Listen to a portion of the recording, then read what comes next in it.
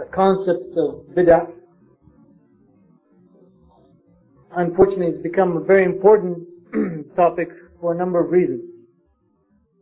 Inshallah, in the lecture today, I hope to make it clear exactly what is a Bidah and what is the danger, or what are the dangers, I should say, of such Bidah, and why we should do our best to remedy the situation. Let me begin first by saying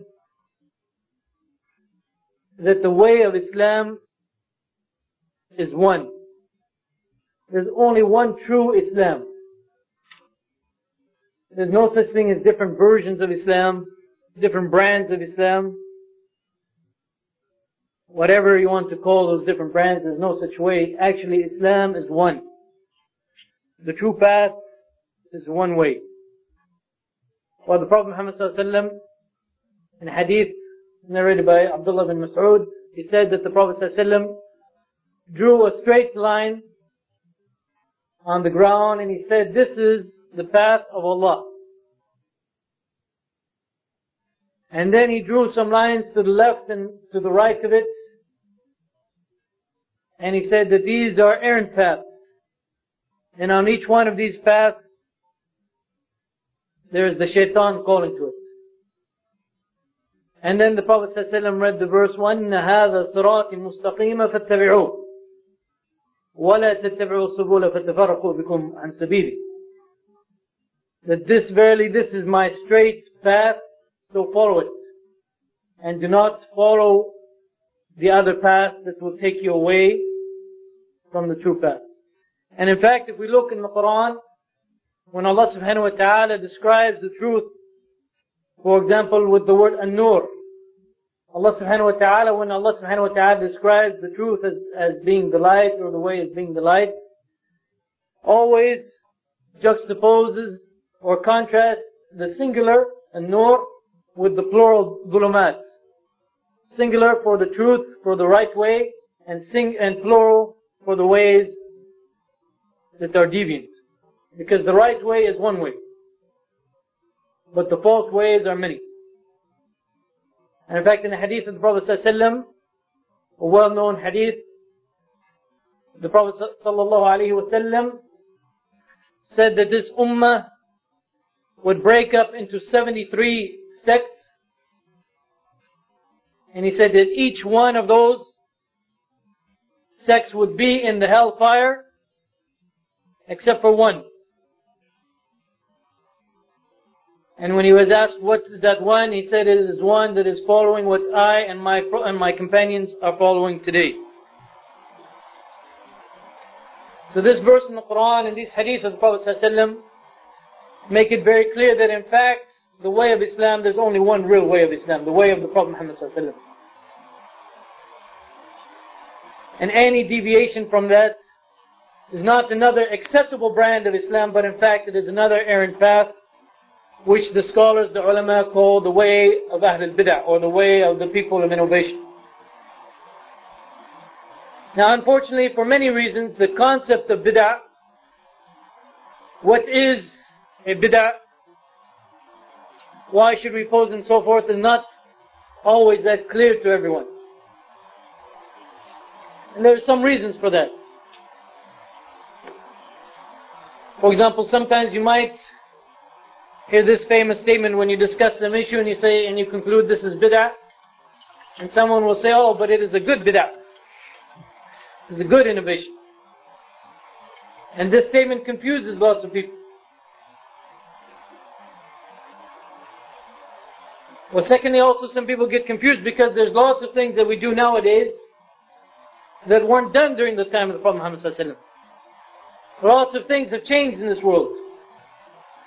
Does that mean that everything new now, everything that we do now that the Prophet ﷺ didn't do during his lifetime is the bid'ah that we must avoid? So I think first, an important starting point is to define really what do we mean by bid'ah. And to define what is the concept, according to Ahl Sunnah wal Jama'ah, what is the concept of bid'ah itself. And then inshallah we can move on to the dangers of bid'ah. And then inshallah, the remedy. We don't want to leave without at least some kind of remedy, inshallah.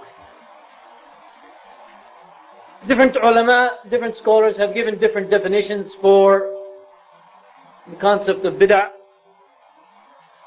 Some of these definitions are not really very good and others are much better. What I mean by that, others are much more consistent with the proofs from the Quran and Hadith itself. In general, if we want to define bid'ah or heresy or innovation, we can define it as any invented act, belief or path in the religion that is made to compete or resemble the Sharia, and that is followed for the same purpose that the Sharia is supposed to be followed. Well, from this definition, from the statements of the Prophet Muhammad ﷺ about al-bid'ah, about innovation, we can come up with some general concepts or some general ideas about bid'ah that explain this definition. The first aspect, and this is something very clear, although something that many people unfortunately dispute. The first aspect is that every bid'ah is dalala. Kullu bid'atin dalala. Every bid'ah is dalala. There's no such thing as a good bid'ah from the point of view of the Sharia. By the way, linguistically, bid'ah means something new. Something that wasn't done before. Something that didn't have a predecessor. But again, we're not talking about the linguistic meaning of the term. We're talking about from the Sharia point of view, what is defined as a bid'ah. And the Prophet ﷺ said, every bid'ah is dalala. And another hadith, he said, kullu dalalatin fin nar. That every dalala is in the hellfire. Well, dalala, and the concept of dal, being astray, being away from the straight path.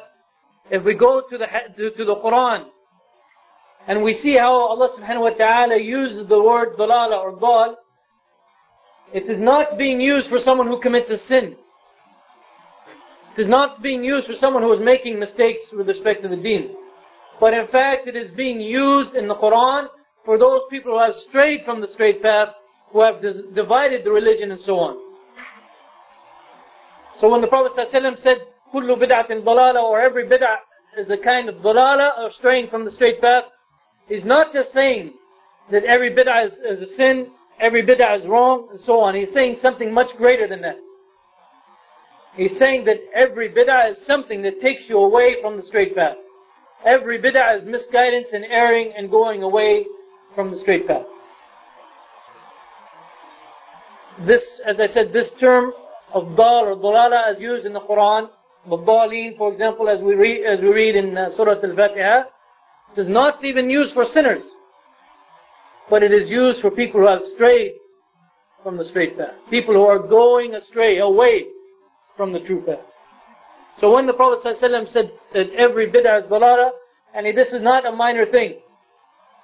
He's not just saying it's wrong, he's not just saying it's sin, but in fact he's saying that it is something that takes you away from the straight path.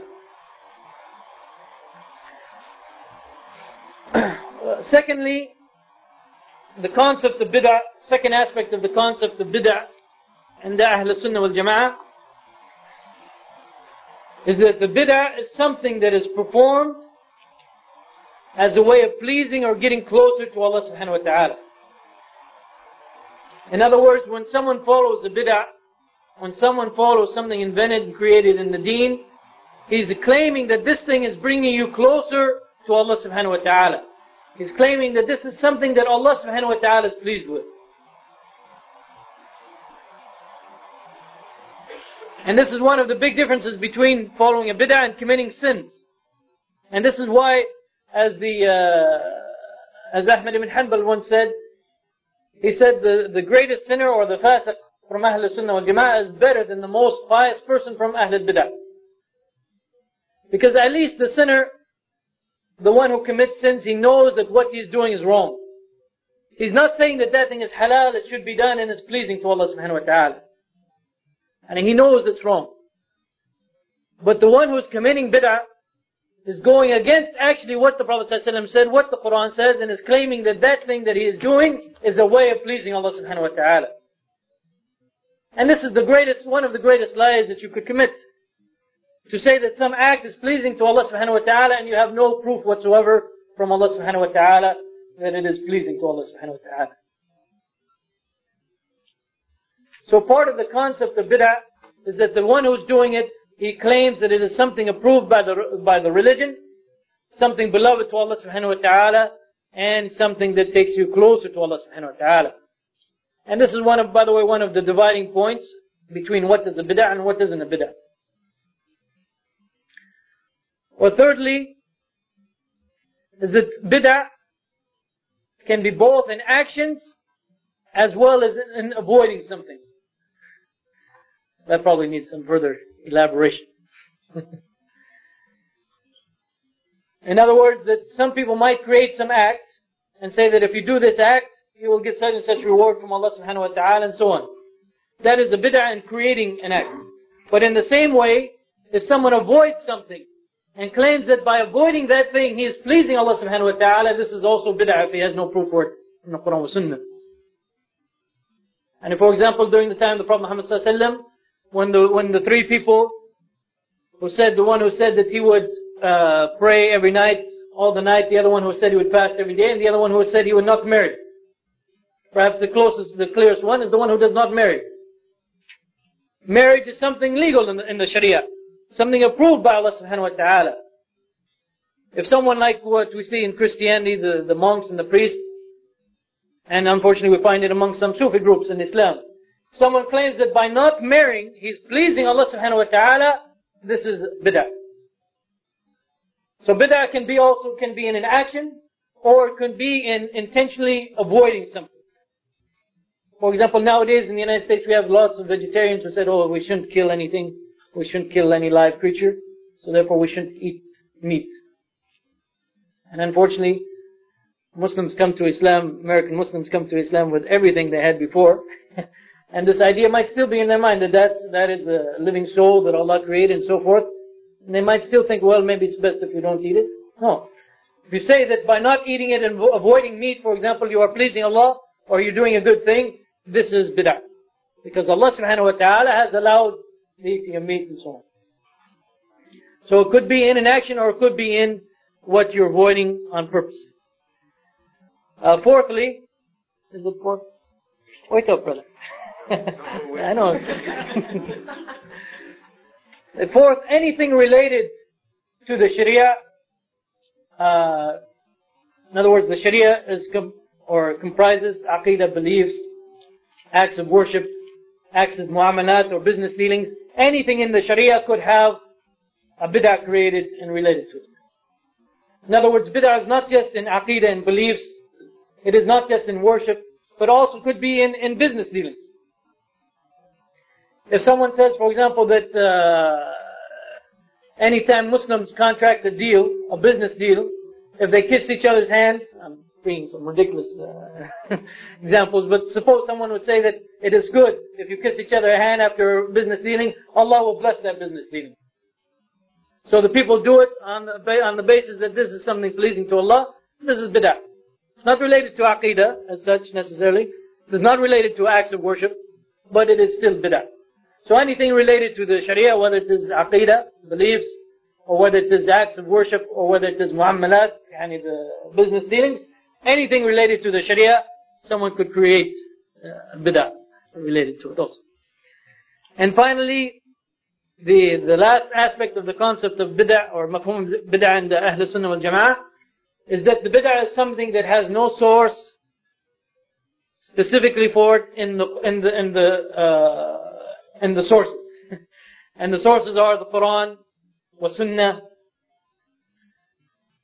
wal Ijma' or consensus, and also the actions of the Sahaba. This is the concept, or these are some of the aspects of bid'ah, or some of the understanding of bid'ah with respect to the Ahlul Sunnah wal Jama'ah based on the hadith of the Prophet Muhammad sallallahu alaihi wasallam and based on the Quran itself.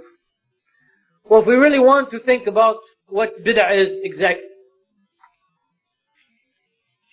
and to come up with something new in the religion, and to claim that that thing is something good, we should do it and it's pleasing to Allah subhanahu wa ta'ala.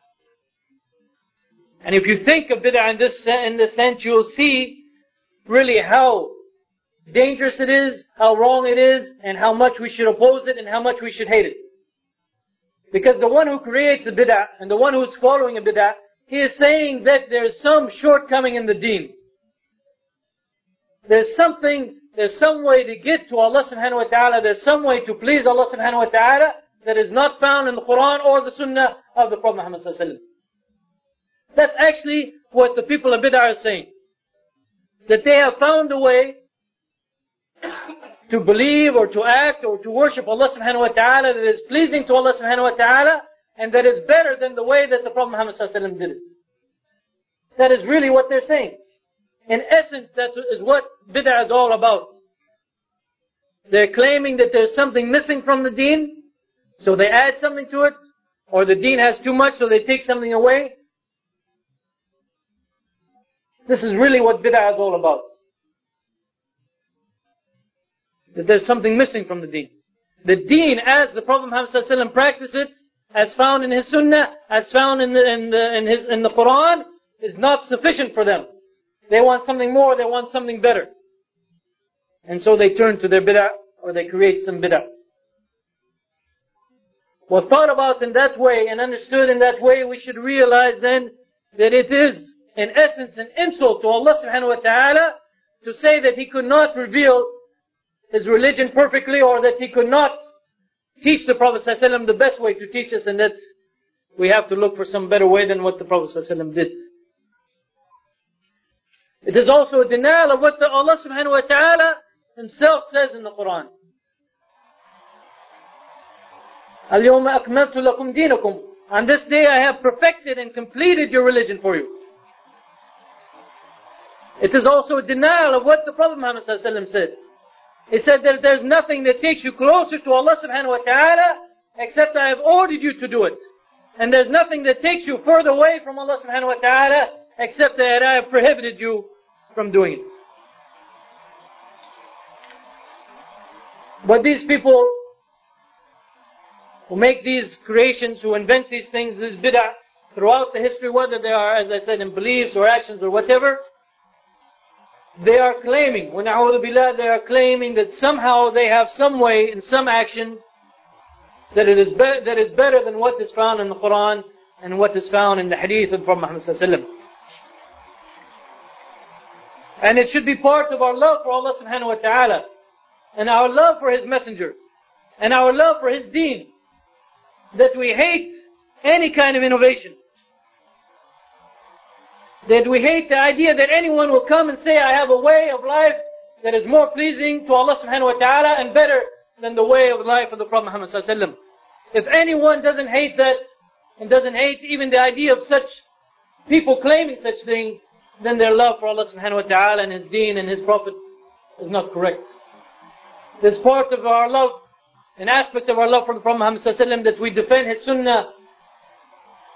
We defend his sunnah as being the best way to please Allah subhanahu wa ta'ala and the way of life that all of us must follow if we want to please Allah subhanahu wa ta'ala. But in essence, that is what bid'ah is all about. Some people wonder how come some Muslims, they get so upset with the idea of bid'ah, that they talk about bid'ah a lot and they talk about how we have to stop bid'ah. It is because they understand, if you want to know the truth, why someone gets so upset about bid'ah, I will tell you it's because they understand the religion and they understand what bid'ah is actually saying. That in fact, the religion that Allah subhanahu wa ta'ala revealed, the way of life of the Prophet Muhammad sallallahu alaihi wasallam, is not sufficient, is not complete. As I said, it is an insult to Allah and to His Messenger. Well, if the dangers of bid'ah, as Sheikh Mahmoud Shaltut wrote in his book on bid'ah, if the dangers of bid'ah were restricted simply to the person who follows an innovation, then maybe we could take it easy a little bit. Maybe we could not get as upset or as worried about it as we do. But in fact, the dangers of bid'ah and the harms and the evil effect of bid'ah spreads from that person, not just that person, but also the people he is around, the people who follow him, the ummah as a whole, and also the deen as a whole. All of these are affected by the people of bid'ah because of their heresy and because of their innovations.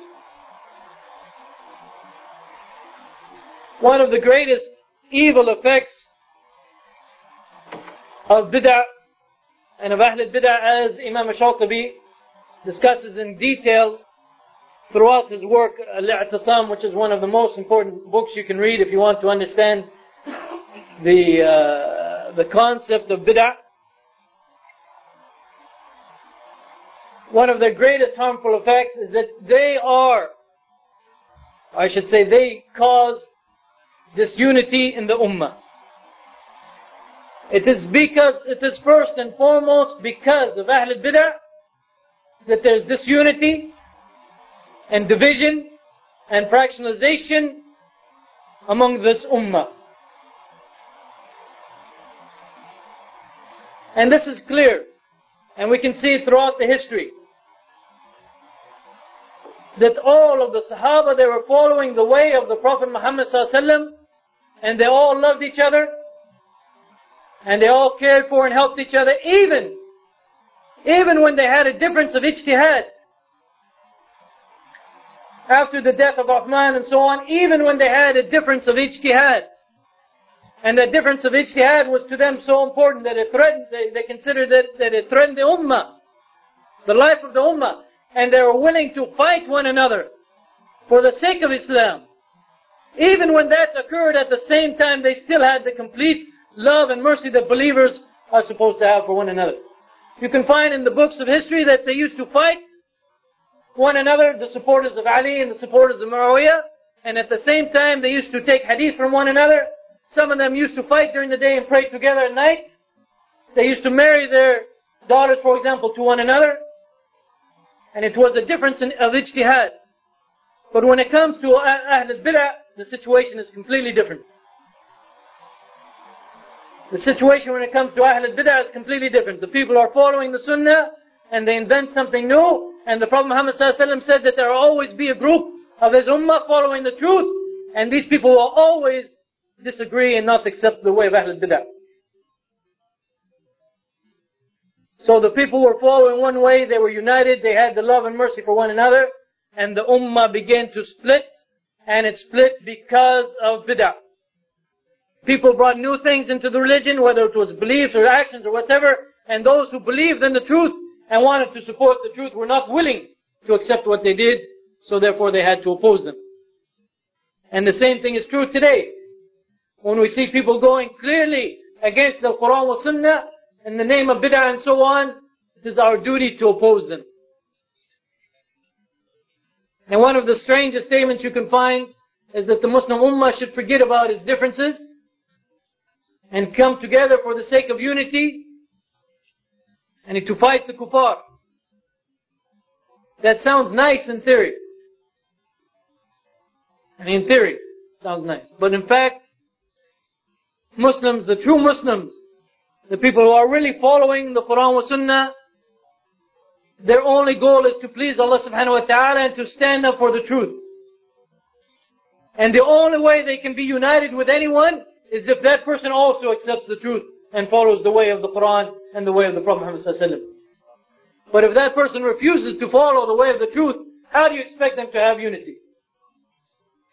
And unity because we call each other Muslims, but you don't want to follow the Quran wa Sunnah? I mean, this is impossible.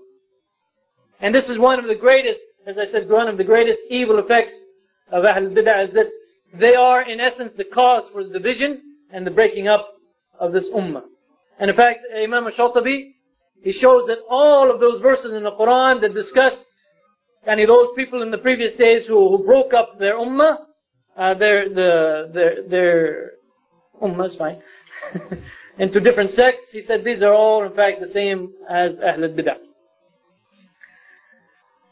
Secondly,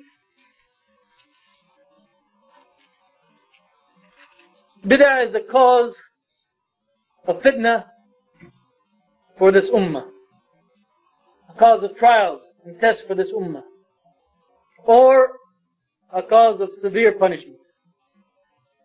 Because by definition, the people of bid'ah, they are refusing to follow the command, the order, and the way of the Prophet Muhammad sallallahu alaihi wasallam. And Allah subhanahu wa ta'ala says, فَلْيَحْذَرِ الَّذِينَ يُخَالِفُونَ عَنْ أَمْرِهِ أَن تُصِيبُهُمْ فِتْنَةٌ أَوْ يُصِيبُهُمْ عَذَابٌ أَلِيمٌ. عَذَابٌ أَلِيمٌ. Well, Allah subhanahu wa ta'ala in this verse in the Quran, and I believe Sheikh Ali al-Hassan, yesterday he read this verse.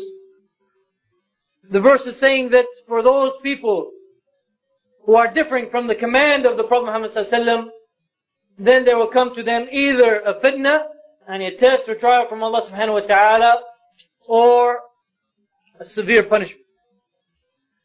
One time Imam Malik, he was asked about someone who puts on the ihram. As you know, when you go to Hajj, there are certain places, depending on where you come from, that you're supposed to put on the ihram. So this person was leaving from Medina, and he asked Imam Malik, he said, what's the harm if I put on the ihram from the Prophet's mosque instead of from the appointed place? And Imam Malik, he said that I fear for that person that some fitna will come to him. Well, he said, why? I'm just adding a little bit to the to the boundaries of the ihram. Instead of putting it on there, I'm putting it on a little bit early. But by doing so, you are going against the command of the Prophet Muhammad sallallahu alaihi wasallam. So Imam Malik read this verse, and he said, by going against the command of the Prophet Muhammad sallallahu alaihi wasallam, either you will be afflicted by fitna. I didn't ask for anything to.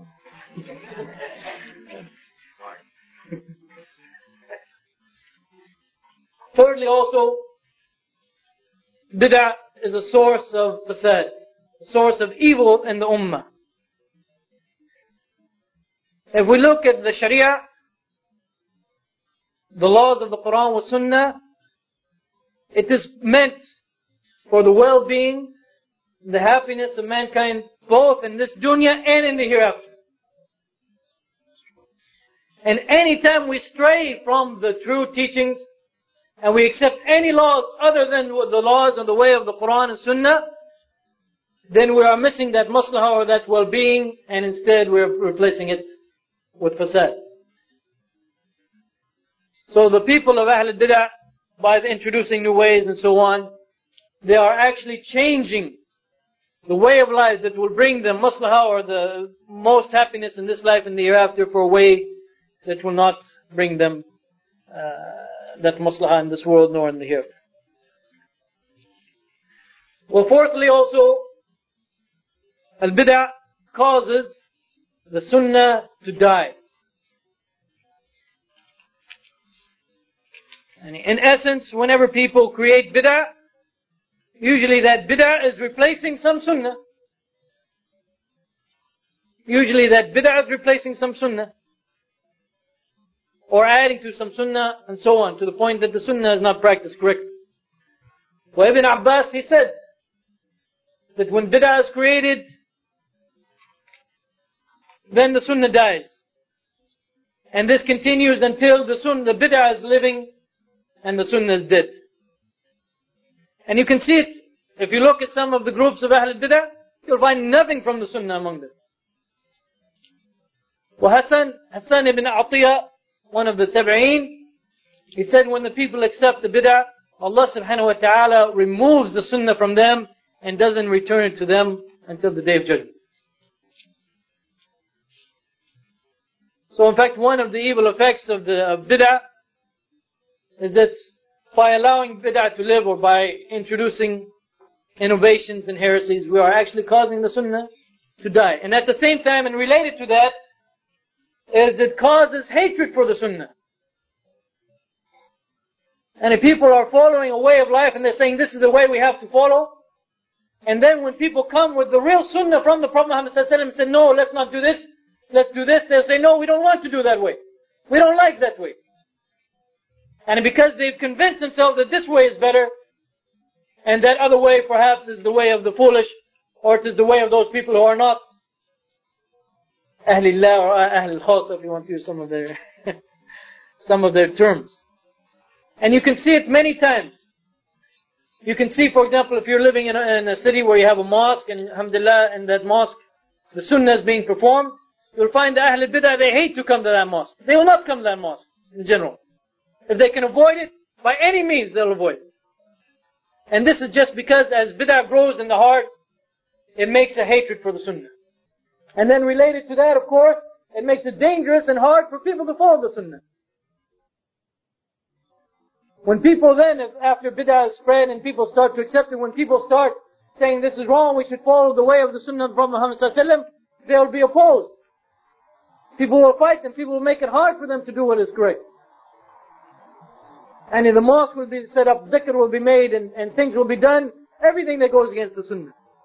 Things will be written, everything that goes against the sunnah, making it difficult. And they will put pressure on the one who's following the truth to change his ways. Imam al-Tabari, for example, one time, the famous Mufassir, commentator on the Quran, also historian, muhaddith and so on. Somehow he wrote a poem, don't remember the wording of it exactly, but he's saying basically that the Prophet Muhammad sallallahu alaihi wasallam is sitting on the right side of Allah subhanahu wa ta'ala on the throne. Well, Imam al-Tabari, he wrote the poem in answer to that and he put it on his door. And he said that I believe in Allah, the one upon whose throne there's no one sitting on the right side. And he put it on his door. What was the result? The people of the city came and pelted his house with stones. That's as he was driven temporarily, alhamdulillah, driven out of the city. And that's what happens when the bid'ah spreads. There becomes hatred for the sunnah, and it becomes very hard for those people who wish to follow the sunnah, to follow the sunnah. And related to that point is that even if there are sincere people who want to follow the sunnah, and if the people of bid'ah confuse them so much and mix the truth with falsehood and follow the mutashabihat of the Quran and so forth to such an extent that even those people who are sincere and want to follow the truth, they will not be able to follow the truth. They'll be so confused by the people of bid'ah and their arguments and so on, that they'll end up following the way of bid'ah, even though in their hearts, and inshallah in the hereafter, Allah subhanahu wa ta'ala will judge them according to their intention. But they can be so confused by Ahl al-Bid'ah that they won't even be able to see the truth anymore. And although they're sincere to Allah subhanahu wa ta'ala, they will be pulled into the trap following bid'ah. And also an important point is that bid'ah is a stepping stone to kufr. Bid'ah is a stepping stone to kufr. One of the early scholars, his name is if I remember how to pronounce his name correctly, Al-Barbahari. Is that right? One of the companions of Ahmad ibn Hanbal.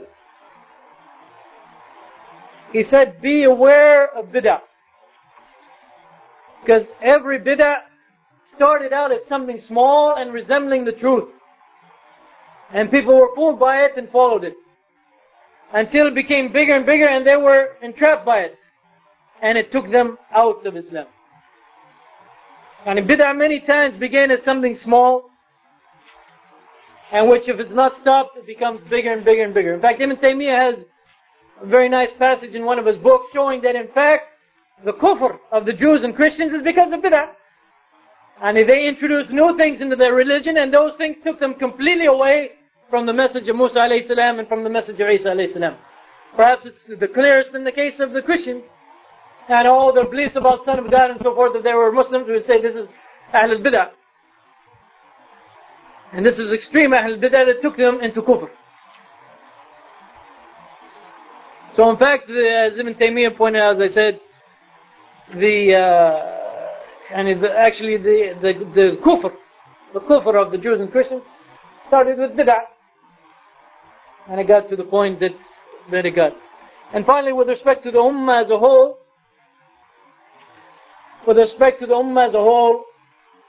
bid'ah hurts the spreading of Islam and the da'wah for the sake of Allah subhanahu wa ta'ala. And it hurts it in many ways. We don't have time to discuss all the ways, but one of the ways, the clearest way, is that usually these groups of bid'ah, their strange ideas and their strange practices, these are used by the enemies of Islam to portray Islam as this is Islam. You know, how many times, for example, if you put on the TV and you watch, the so-called educational station, I guess there's no truth in advertising anymore. The educational station, usually, for example, many times when they talk about Islam, who will they show? They'll show Sufis making dhikr, the whirling dervish and so forth. They'll bring beliefs and say this is what Islam believes, when in fact these are what Ahl al-Bid'ah believe and have nothing to do with Islam. And they're almost setting these up as a straw man fallacy, that you can just set these things up and this is what Islam believes. And so therefore when people look at it, of course they will not be appealing to them. This is not what the fitrah is the real Islam. And when they see this nonsense, and they will not be attracted to Islam. Perhaps even clear is the example here in the United States. How many times have you seen Farhan and his group presented as Islam? And they talk about their teachings as the teachings of Islam. Do you think anyone who's really looking for the truth is going to accept that stuff? And this is all part of the dangers and the damage that Ahl al-Bid'ah has brought about. Well, I don't think I have much time left, do I? I have a half hour left? I don't think so.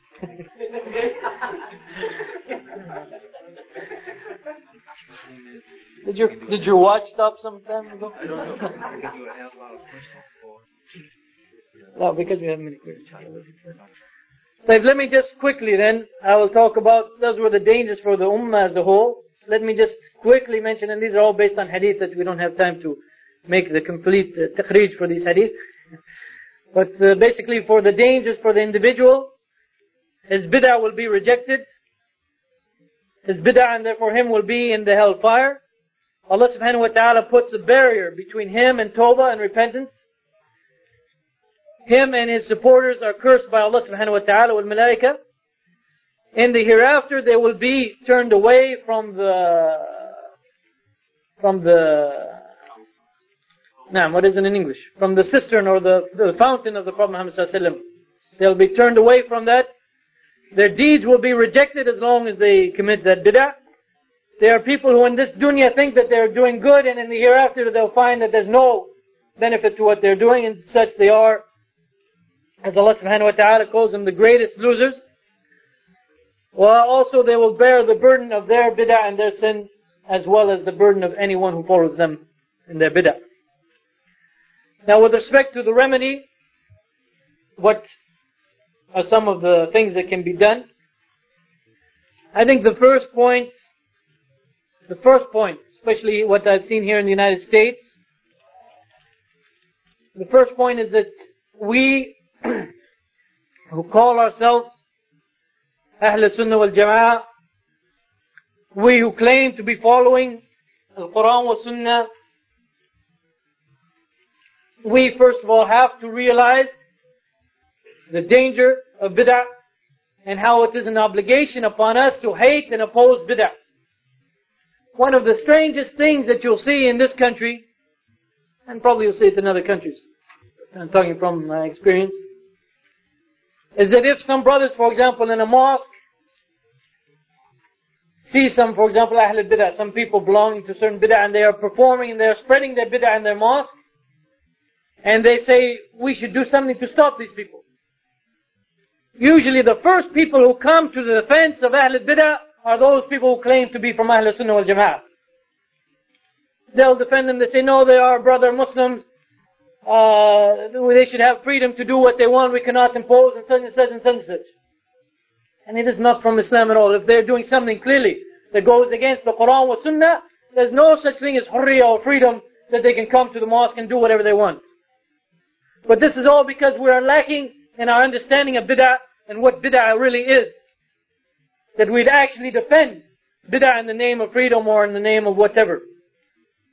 And this, as I said, this is one of the biggest diseases I've seen, that those people who claim to be from Ahl Sunnah wal Jama'ah, they are usually, or sometimes they are the first people to defend bid'ah and to defend the people's right to commit bid'ah. So we ourselves, who claim to be from Ahl Sunnah wal Jama'ah, the first point is we ourselves have to realize what bid'ah is exactly and what is our obligation towards bid'ah. Well, secondly, we have to make al-amr bil ma'ruf wa nahy anil munkar, ordering good and eradicating what is evil.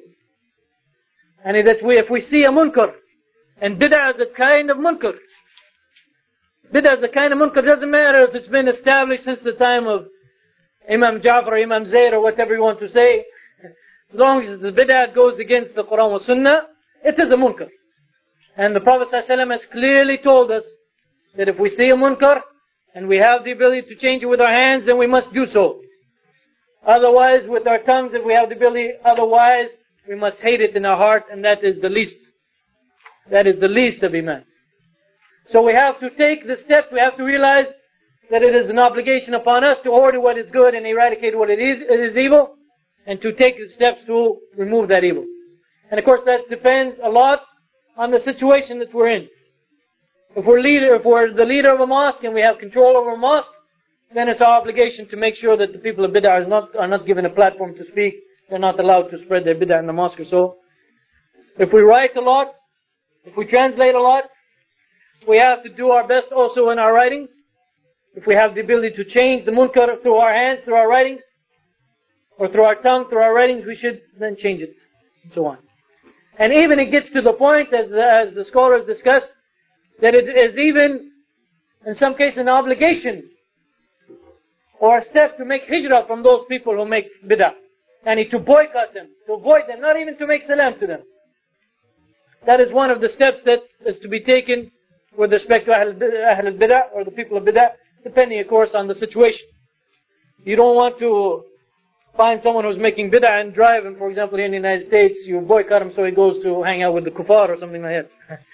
Take some wisdom, and you have to realize the situation completely. And finally, we must educate ourselves to understand what is the sunnah of the Prophet Muhammad ﷺ, how important it is for us to follow the correct teachings of the Quran wa Sunnah, and to learn what is in fact bid'ah, what isn't bid'ah, and to do, inshallah, what is not bid'ah. Finally, the bid'ah is not something that we can ignore. It is not something theoretical. It's something that we see all around us, and it is our obligation, inshallah, to do our best to strive against it. And this is part of our duty to Allah subhanahu wa ta'ala, who says in the Quran, وَجَاهِدُوا فِي اللَّهِ حَقَّ جِهَادِ, to strive in the way of Allah subhanahu wa ta'ala as His right. وَأَقُولُ قَوْلِي هَذَا وَأَسْتَغْفِرُ اللَّهَ لِي وَلَكُمْ.